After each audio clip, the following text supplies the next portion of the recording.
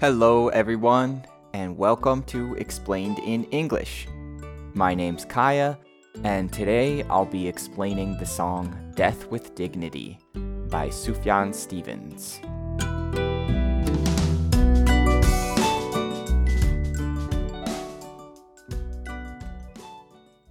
Ever since I was a teenager, I've often been drawn to or attracted to sad music. There's something really special about a song that comes from this intense, often dark place. Art forms of all kinds, but especially music, are perfect for channeling that energy, for expressing it. And once the art is created, people around the world can hear it, connect with it, and in so find some kind of comfort and strength to get through their situation. Today's song, Death with Dignity, is a perfect example of this. It's written and performed by one of my favorite artists, Sufjan Stevens. I love so many of his songs, and it was really difficult to decide which song to explain. The song I ended up choosing, Death with Dignity, is the first song on an album called Carey and Lowell. The album is dedicated to his mother, whose name is Carey, and his stepfather, whose name is Lowell. Sufjan wrote this album as a way to process the death of his mother. It's important to know that his mother, Carey, had a history of mental illness. She was diagnosed with bipolar disorder as well as schizophrenia. She also had a history of taking and abusing drugs. Due to these issues, she was largely absent for Sufjan's childhood. He grew up in Michigan, like me, but his mother moved to the other side of the country, to a state called Oregon, which is north of California. I chose Death with Dignity because it's the title track on the album. It's an introduction that sets the tone for all the other songs. I figure that if you're still listening to this explanation, you either 1, already know Sufjan Stevens, or 2, you're a very motivated English learner. That's one of the reasons that I'm making this explanation an advanced one, which means that I'll focus on explaining only the most difficult words, offering more background, analysis, and interpretation of the lyrics. If you struggle to understand or need all of the words explained, check out some of my intermediate or basic explanations. However, whether you're a beginner or an advanced student, I do want you to listen to the real song first. That will really help you enjoy and get the most out of this explanation.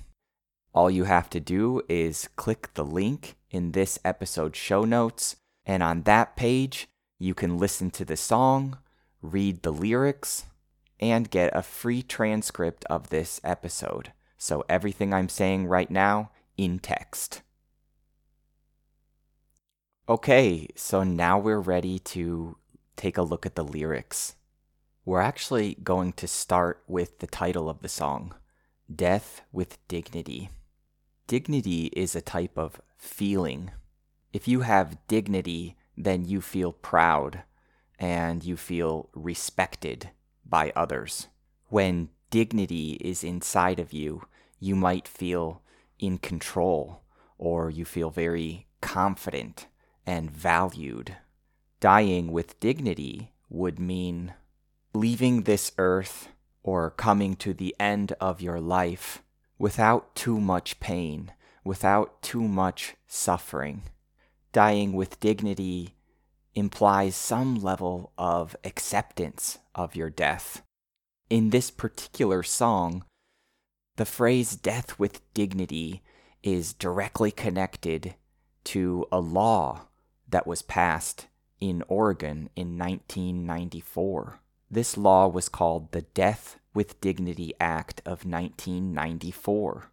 And this is a law which said that terminally ill people who have a disease which is sooner or later going to kill them, have some right to choose when and how they die. These terminally ill people would be able to work with their doctor or their physician to end their life, usually by taking a lethal medication.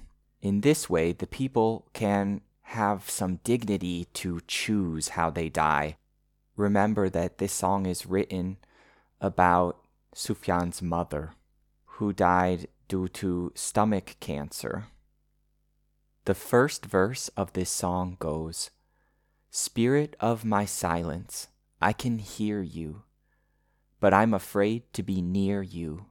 He's looking deeply inside of himself, at his spirit. He says, "The spirit of my silence," which I think is a beautiful way to talk about what's inside of us, the deep, deep feelings that we have, but that are not expressed. We carry these emotions in us, but we don't necessarily talk about them, and we might not share these feelings or thoughts with other people. So we remain silent. He's looking deeply at everything that he's not expressing, and he can hear it, he can feel it, but he says that he's afraid, he's scared to look at this feeling, he's scared to express it with words. And that's what he means by being near this spirit of silence. He knows he wants to open up, but it's a little bit uncomfortable. He ends this verse by saying, "And I don't know where to begin." As he looks deeper at his emotions, at the silent part of his spirit, he doesn't even know where to start.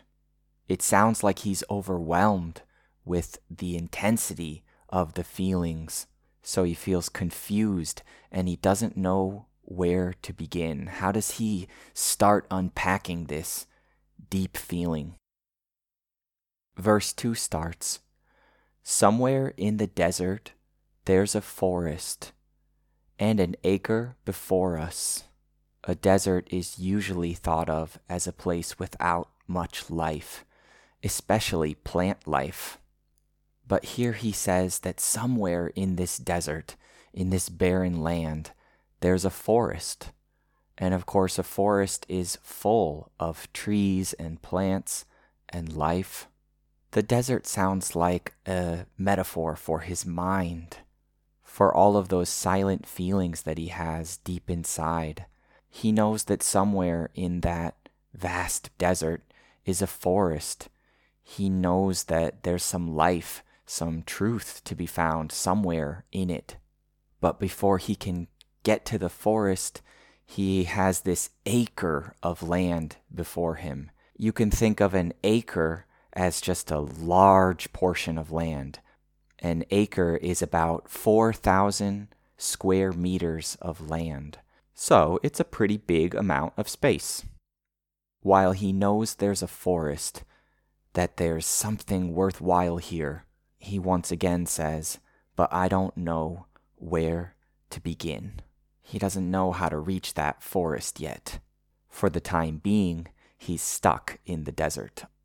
Verse 2 continues. He says, "Again I've lost my strength completely. Oh, be near me, tired old mare, with the wind in your hair." As Sufjan takes this inner journey into the world of his feelings, he finds that his strength, his energy is sapped, taken away. He says, "I've lost my strength completely."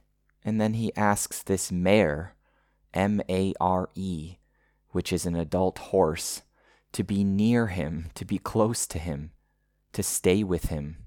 Mares have this nice long mane of hair, and we get a nice picture here when he says, tired old mare with the wind in your hair. I picture the mane of this horse blowing in the wind. Good imagery. We don't know exactly who the mare is. It's probably not a real horse. I think there's a good chance that it represents his mother, especially because he says tired old mare, which would make sense for a mother who went through so much pain and difficulty in life. However, it's also possible that the mare is a representation of God or the universe, and Sufyan here is just asking for strength and support as he deals with the death and loss of his mother. Continuing now to verse 3, it begins, "Amethyst and flowers on the table. Is it real or a fable?" We can imagine seeing these two objects, amethyst and flowers. Amethyst is a type of stone or a gem. It has a purplish color and it's often used in jewelry.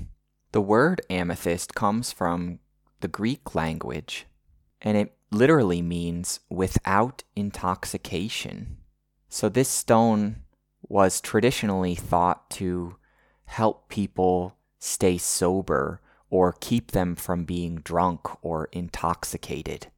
To me, amethyst and flowers sound like gifts that they might have given his mother in order to say, hey, feel better, or just reminders that people care about her. Sufyan and his brothers and sisters might have left these gifts, amethyst and flowers, on the table. Maybe the hospital table or the table at their mother's house. After this, he asks, is it real or a fable? A fable is similar to a myth. It's a type of fictitious story that isn't necessarily true. So the question is it real? Is it real or is it a fable? Is it fake? It sounds to me like he's questioning his own mind and his own memories of his mother, because a lot of this happened when he was very young. It's also possible that during this time, when his mother was dying, he was having a hard time believing that it was really happening, that this situation of his mother dying wasn't just something that would pass, but it was truly, really happening. Verse 3 ends with the lines, "Well, I suppose a friend is a friend, and we all know how this will end." This sounds pretty obvious, right? A friend is a friend. It means something good and something helpful is just that. It's good and it's helpful. It's a positive thing, so a friend is a friend. Probably this is referring to these gifts, amethyst and flowers. They kind of represent all the little things that we do to help someone feel better. They're nice gestures. They're kind of like friends, and I guess they're good things. But he says, we all know how this will end. Meaning, we know that these gifts aren't actually going to take away the pain or cure the cancer. Sometimes we're truly powerless to change a situation, but we do what we can, even though we know how it'll end. Getting now into verse 4, it starts, "Chimney swift that finds me, be my keeper." A chimney swift is a type of bird. This bird, this chimney swift, is very common in the state of Oregon, which is the state where all of this drama, this whole album, is taking place. This bird is called a chimney swift because it nests, or it makes its nest, inside of a chimney. A chimney is the part of the fireplace where smoke escapes. The inside of chimneys is apparently a very nice, cozy place to make a nest, and so the chimney swift is famous for this. One of these birds finds Sufyan I picture one of these birds landing near Sufyan as he's reflecting on these memories and he's writing these songs. And so he asks this bird, this chimney swift, to be his keeper, to stay with him, to inspire him, to help him through this process. Chimney swift that finds me, be my keeper, silhouette of the cedar. A cedar is a type of tree. This tree is quite common in Oregon, so it's possible that the chimney swift landed in a cedar tree. In this line he says, silhouette of the cedar, which probably means that the sun is setting behind the cedar. Whenever an object is silhouetted, that means there's a very, very bright light behind it, and so the object looks completely dark or completely black. The next part of this verse asks, what is that song you sing for the dead? So we know that birds can chirp and sing songs like once again, it really feels to me like he's just searching for answers. He's searching for inspiration. He hears the song of this bird, and he's treating it almost like a muse, like a messenger that can help him solve the mysteries of his memories. Before ending this verse, he says, I see the signal searchlight strike me in the window of my room. Well, I got nothing to prove. So he sees this signal searchlight. This is literally a type of light that is used on railroads.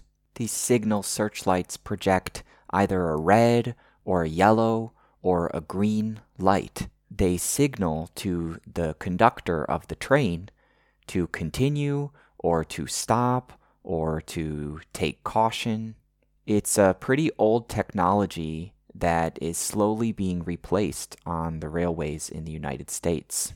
While it's possible that he's in a room where he can see a signal searchlight from his window, what's more likely is that this is representative of the sun. The setting sun is shining on him just like a signal searchlight. The light of this evening sun is striking him or hitting him or shining on him, you could say. This would also explain the silhouette of the cedar tree that he sees. With this light shining so brightly on him, illuminating him, he says, I've got nothing to prove. He's saying he doesn't have an agenda. There's no theory here that he needs to prove. This line also plays with similar phrases in English, such as, I've got nothing to lose, or I've got nothing to hide. They all suggest an openness and a willingness to be vulnerable. Now we get to the last verse of the song, verse 5. It starts, I forgive you, mother, I can hear you, and I long to be near you. This first line about forgiveness is very important, and it connects with the previous line about him saying, I have nothing to prove. He's not opening up all these memories and writing these songs so he can get back at his mother. He's saying from the start that he forgives her for the bad things that she's done, and even for any hurt that she's caused him. He says, I forgive you, mother, I can hear you. Perhaps he literally hears his mother's voice in his mind, but more likely, he's talking about understanding his mother. Sometimes when we say that we hear someone, we're acknowledging that we comprehend, we get it. Hearing someone is thus similar to saying, I understand you, and I can see your point of view as well as my own.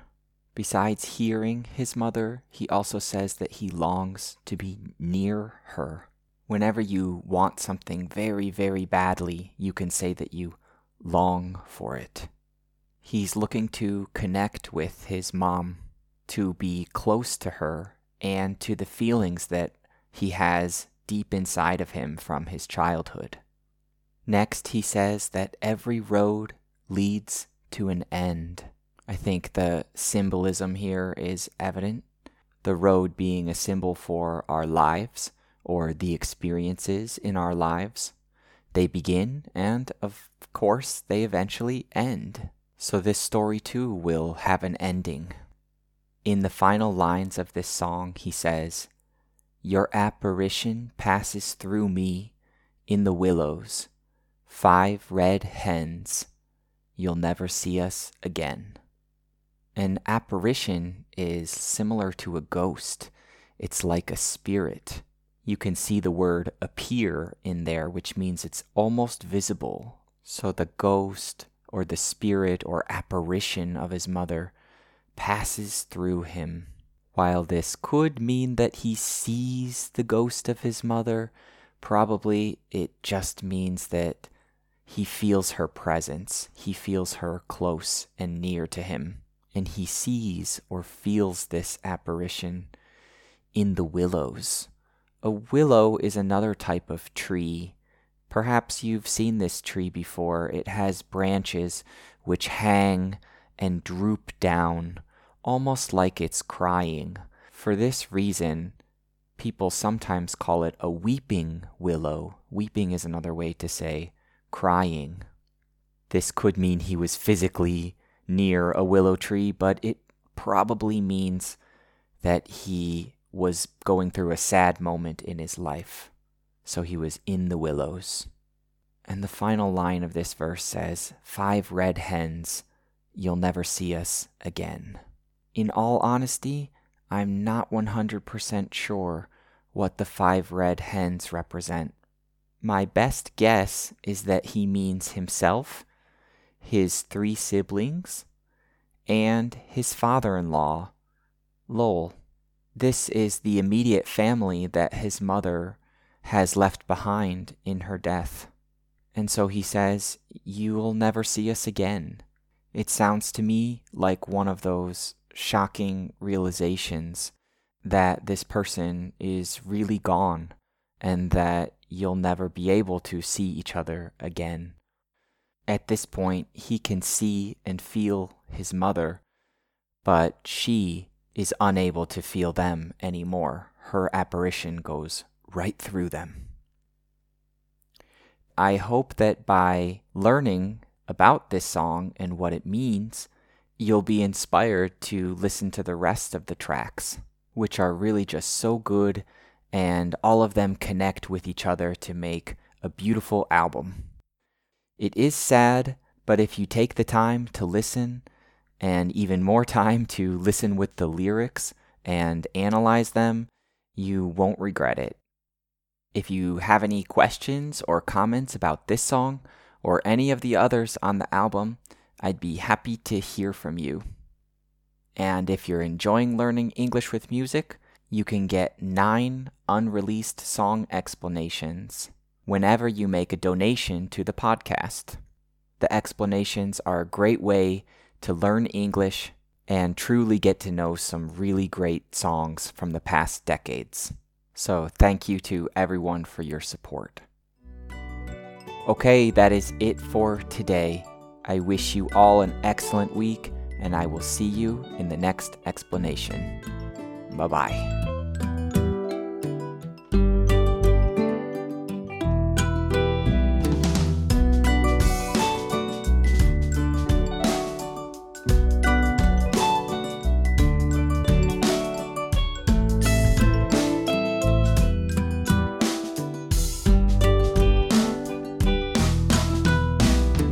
Music is on excess.